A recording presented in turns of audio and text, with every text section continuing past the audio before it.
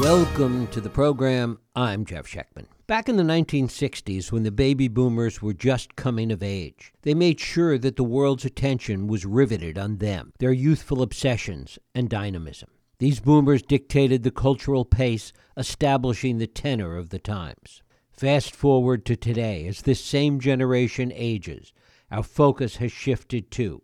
It's as if the spotlight has suddenly swung toward old age, reflecting our preoccupation with our leaders' advancing age and a growing nostalgia for the past. Once again, the boomers seem to be monopolizing the conversation, overshadowing other generations and clinging to power across all arenas. Whether we like it or not, this is our reality as a nation. For those boomers who cling to power and influence, reluctant to go gentle into that good night, it's essential that we truly grasp the nature of aging, what it affects, what it doesn't, and how flexible the aging boomers can be in their relationships with friends, family, and country. The phrase 60 is the new 50 has become almost cliche, and many now claim that 70 is the new 60.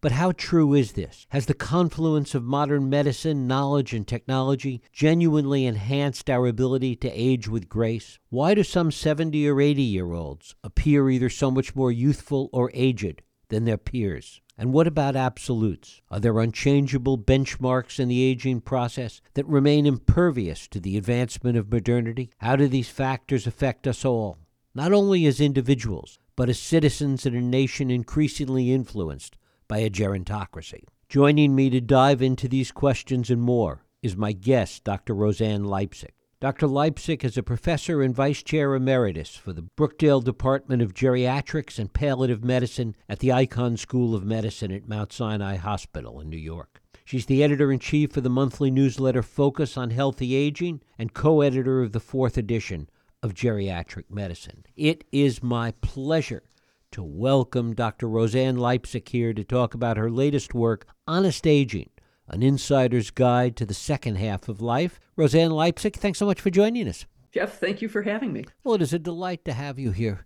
Our focus on aging these days, from both a societal point of view and a medical point of view as well, to what extent is this because there are new things and new information about aging, or is it simply because the boomers are aging and that becomes the center of the universe, as that usually does with them? Well, as a boomer. Okay. I am too, so that's... I think the reason that it's coming to our attention is that we now have more people living into old age than ever before in history.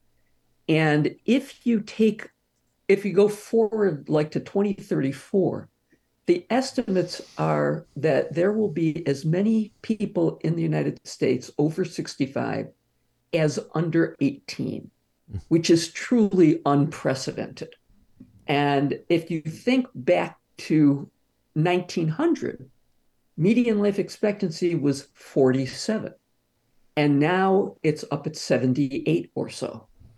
So we just have, I hate to use the word tsunami, but it kind of is in terms of the numbers of older people and how unprepared we are as a society for these older people. Talk about the ways in which you think we are the most unprepared. Where do I begin? I think people think about aging in terms of financial preparedness. Do I have enough money to live the rest of my life? But there are so many other parts to it. We just don't know what's going to happen to us as we get older.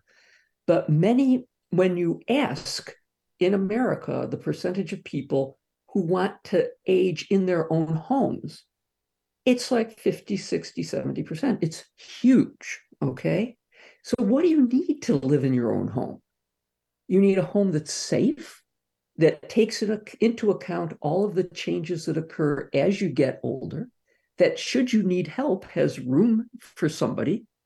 You need someone, and if you need somebody to be with you, how do you afford that? We really have made a tension between being able to have help at home and giving those people who provide the help at home a living wage. So that's just one piece of what we're not at all prepared for. The other piece is that people don't prepare for what their life is going to be like. We have 20 to 40 years that people never had before. Kids are grown, you're out of your initial job most of the time. Okay. What are you going to do with this time? And I've had people who, I'll tell you about one who came into my office. He was miserable and complaining, retired, dot, dot, dot. And I said to him, how long ago did you retire? And this was October. He said, September 1st.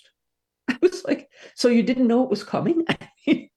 You've got to think about what are the things you want to be doing when you no longer have what you had before filling up your day. Of course, part of that is because a lot of people don't want to think about it, because the easiest solution to deal with aging is really denial. Absolutely. We have a lot of ostriches in this world who put their heads in the sand. And, that's actually part of why I wrote this book, was so that people would have an idea of what to expect, that it's not all downhill, which is how people in general think about aging, that there are a lot of positives that occur with aging, particularly in how you deal with your world. You've had 70, 80 years to figure out ways to solve problems, to make things better.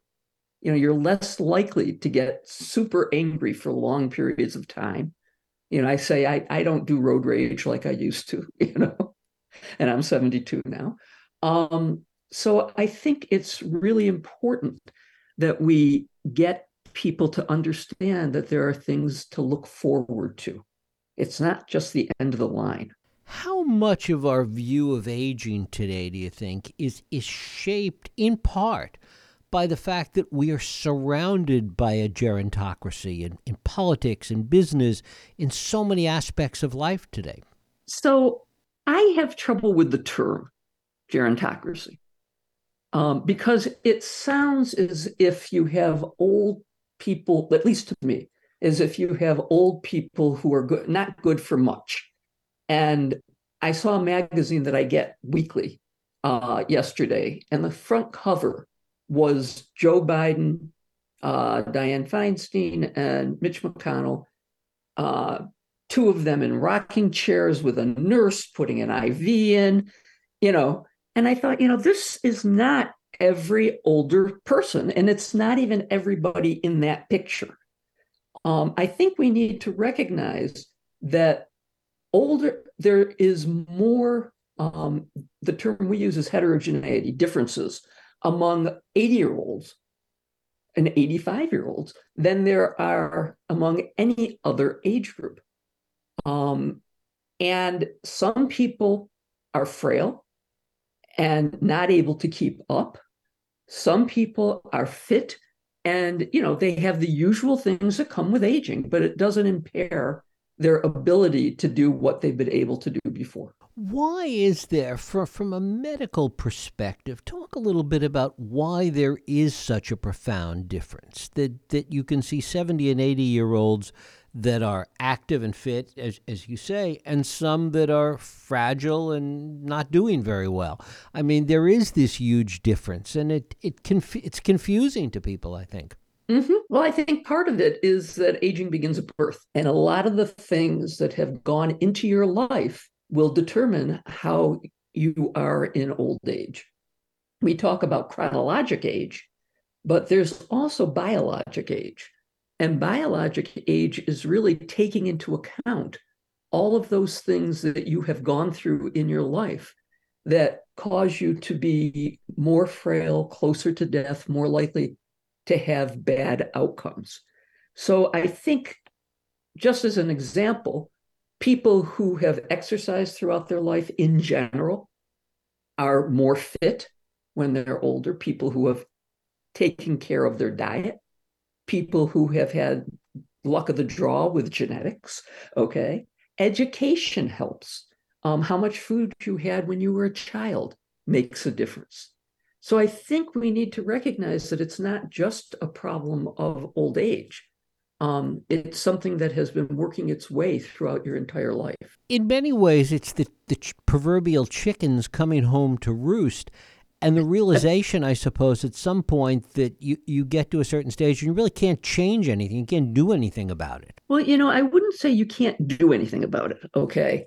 I think there are always things, not always, almost always things that can be done to improve the quality of your life, maybe not the quantity.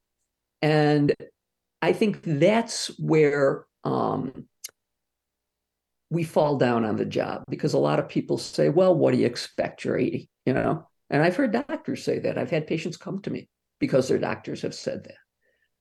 And I think we need to realize that if we know what's coming, if we recognize what's coming, we can do things that will allow us to have an enjoyable, engaged, and meaningful old age, which to me is the goal. Talk about the difference between chronological age and this sense of denial that sometimes goes along with it.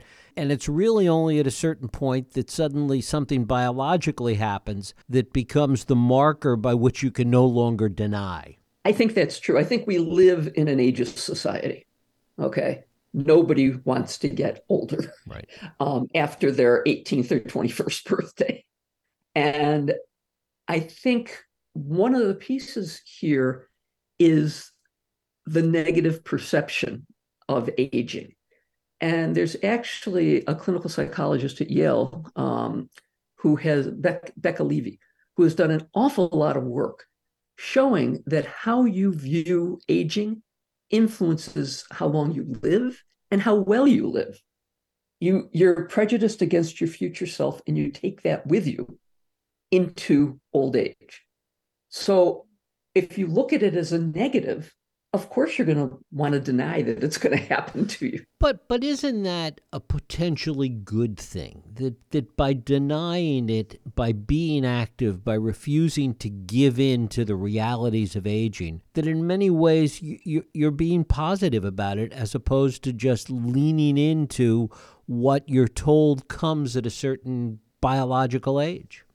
Oh, I absolutely agree. I absolutely agree. What I'm talking about is more the people who don't let themselves recognize that there are changes that occur. And just as an example, I have a friend whose dad was a Marine, and he went back to the gym in his 70s. And he was ready to quit after 3 or 4 days because he was so far from where he had been. And he knew he would never get there. And, we talked about it. And I said, the Boston Marathon has classes of, 20-year-olds and 80-year-olds, and they're winners in both classes. And those winners are in the best shape possible. But there's a few hours difference in their time. You can get to a better place than where you are right now. It's just recognizing what's real and what you might be able to get to. The other side of that is that oftentimes something biological happens, a disease, a fall, an accident, something happens that begins a downward spiral, that Right. somehow it's hard, just as you're talking about the positive side, that it's hard to recover once you start spiraling down. Talk about that. Yep. Well, I think one of the things that happens is there's both a psychological and a physiologic response. So once, everybody talks about the fall, that's the start, the hip fracture, that's the start of the end. And part of that is that when these things happen, people to some extent give up a bit. They don't do what they need to do. And we in healthcare don't force them to do what they need to do to lose the least amount of function possible. So if you lay in a bed, if anybody lays in a bed for a week, they're going to lose an amazing amount of muscle mass. Okay. Their blood pressure when they stand up is going to go down.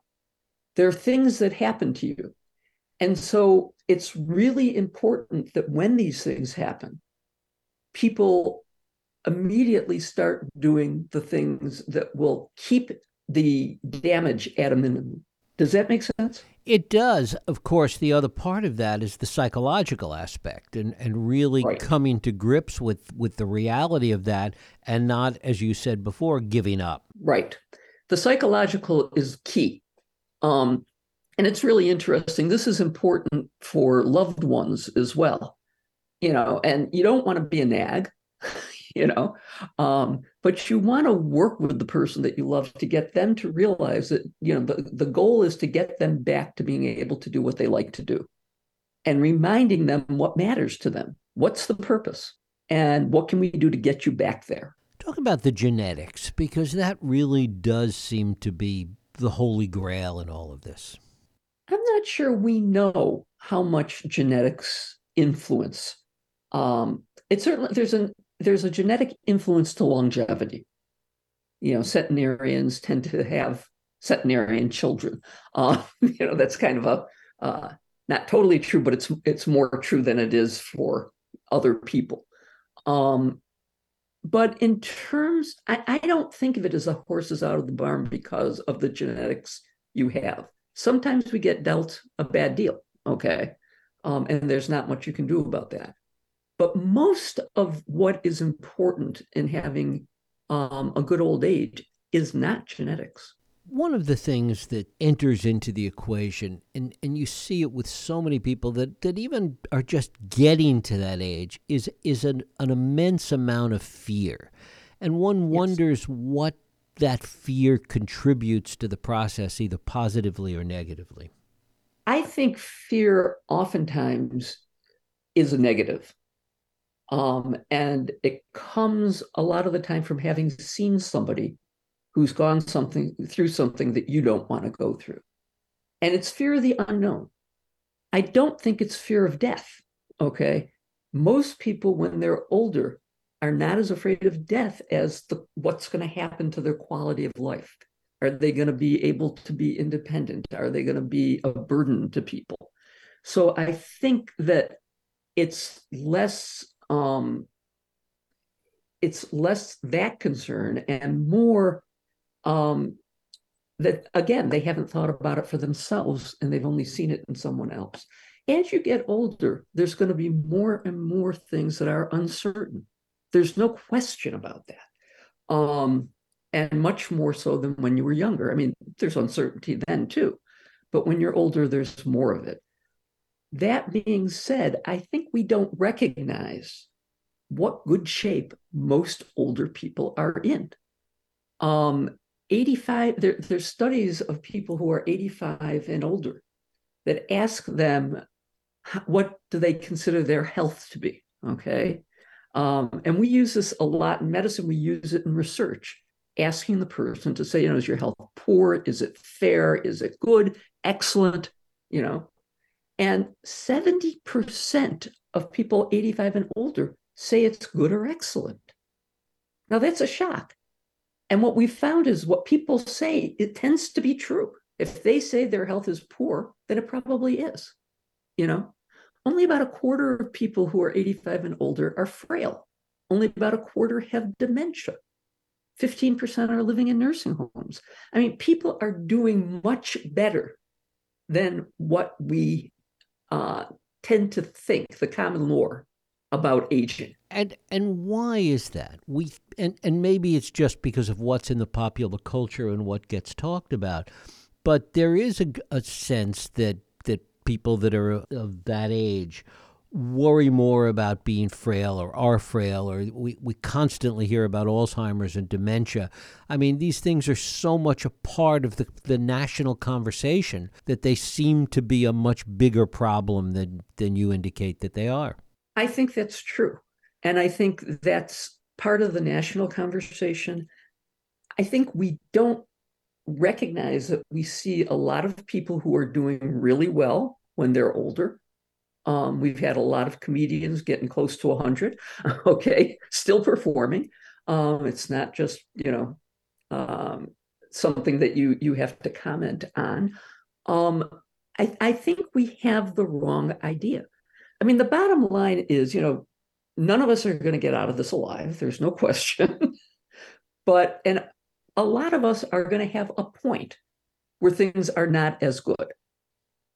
But I think if we know what to expect and are proactive and take some control, that will be later than people tend to think it's going to be. Right. But of course, as we've talked about, acknowledging it, being proactive, trying to take control, acknowledges for a lot of people the prospect of aging in ways that they're really not prepared to acknowledge it. Right, right. And I think, though, we need a total reframing of that. And that's a societal issue. It's not just an individual or a family's issue. We're seeing it now, to get back to the gerontocracy issue.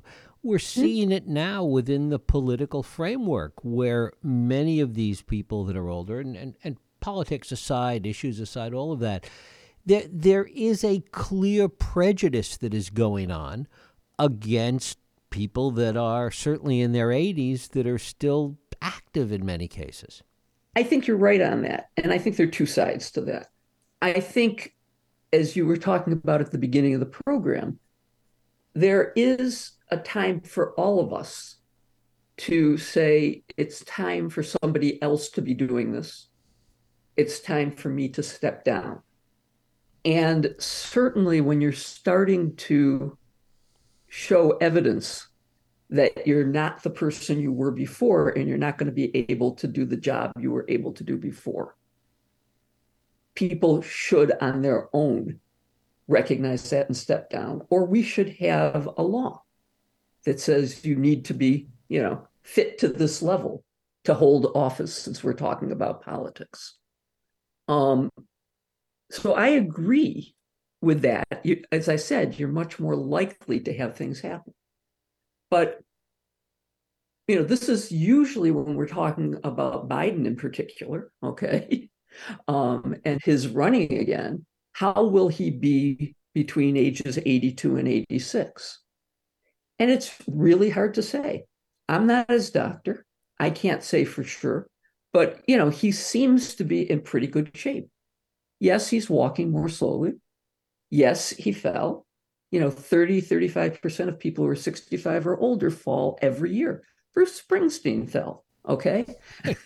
So I think if we're interested in the job they're going to do, we need to look at that and have a national conversation about, is there a point at which somebody should no longer be holding office, and should we be looking for that? The other part of it is that, and I think everybody's experienced this with respect to family or friends or what have you, that somebody could be in their 80s, be relatively well, be very active, and all of a sudden something happens and they very quickly spiral down. And it happens almost overnight. Right. Those are usually big things. Those are usually somebody had a major stroke, for example. And I think the other thing, which we don't talk about a lot, is cancer. Mm-hmm.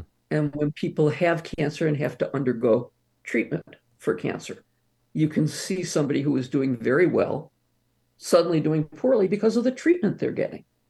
So I think these things happen at all ages.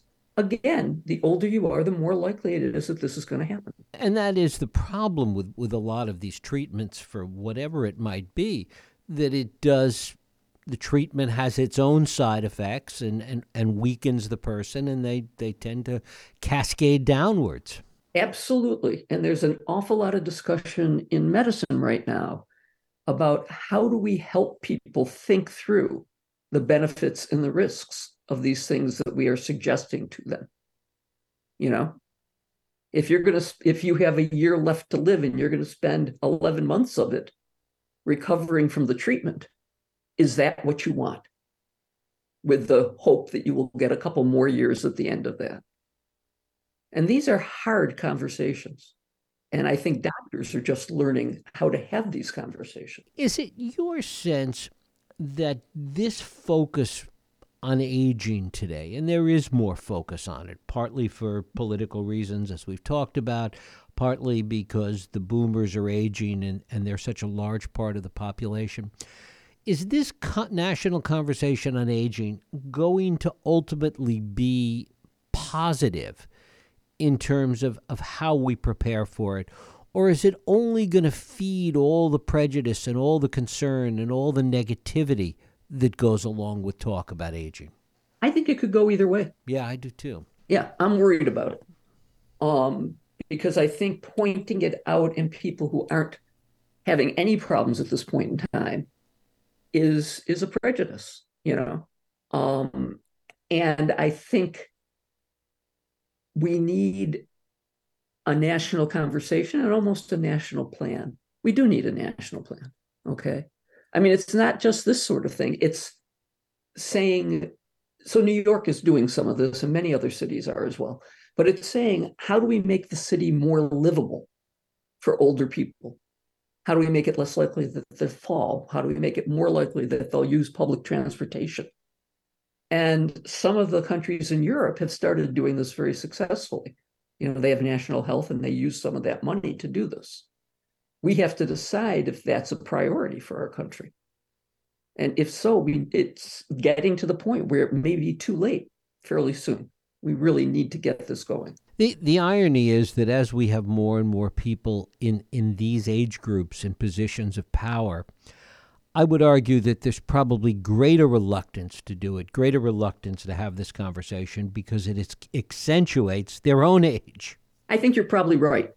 I think the people who probably are best are the ones who have parents who are going through this. Right.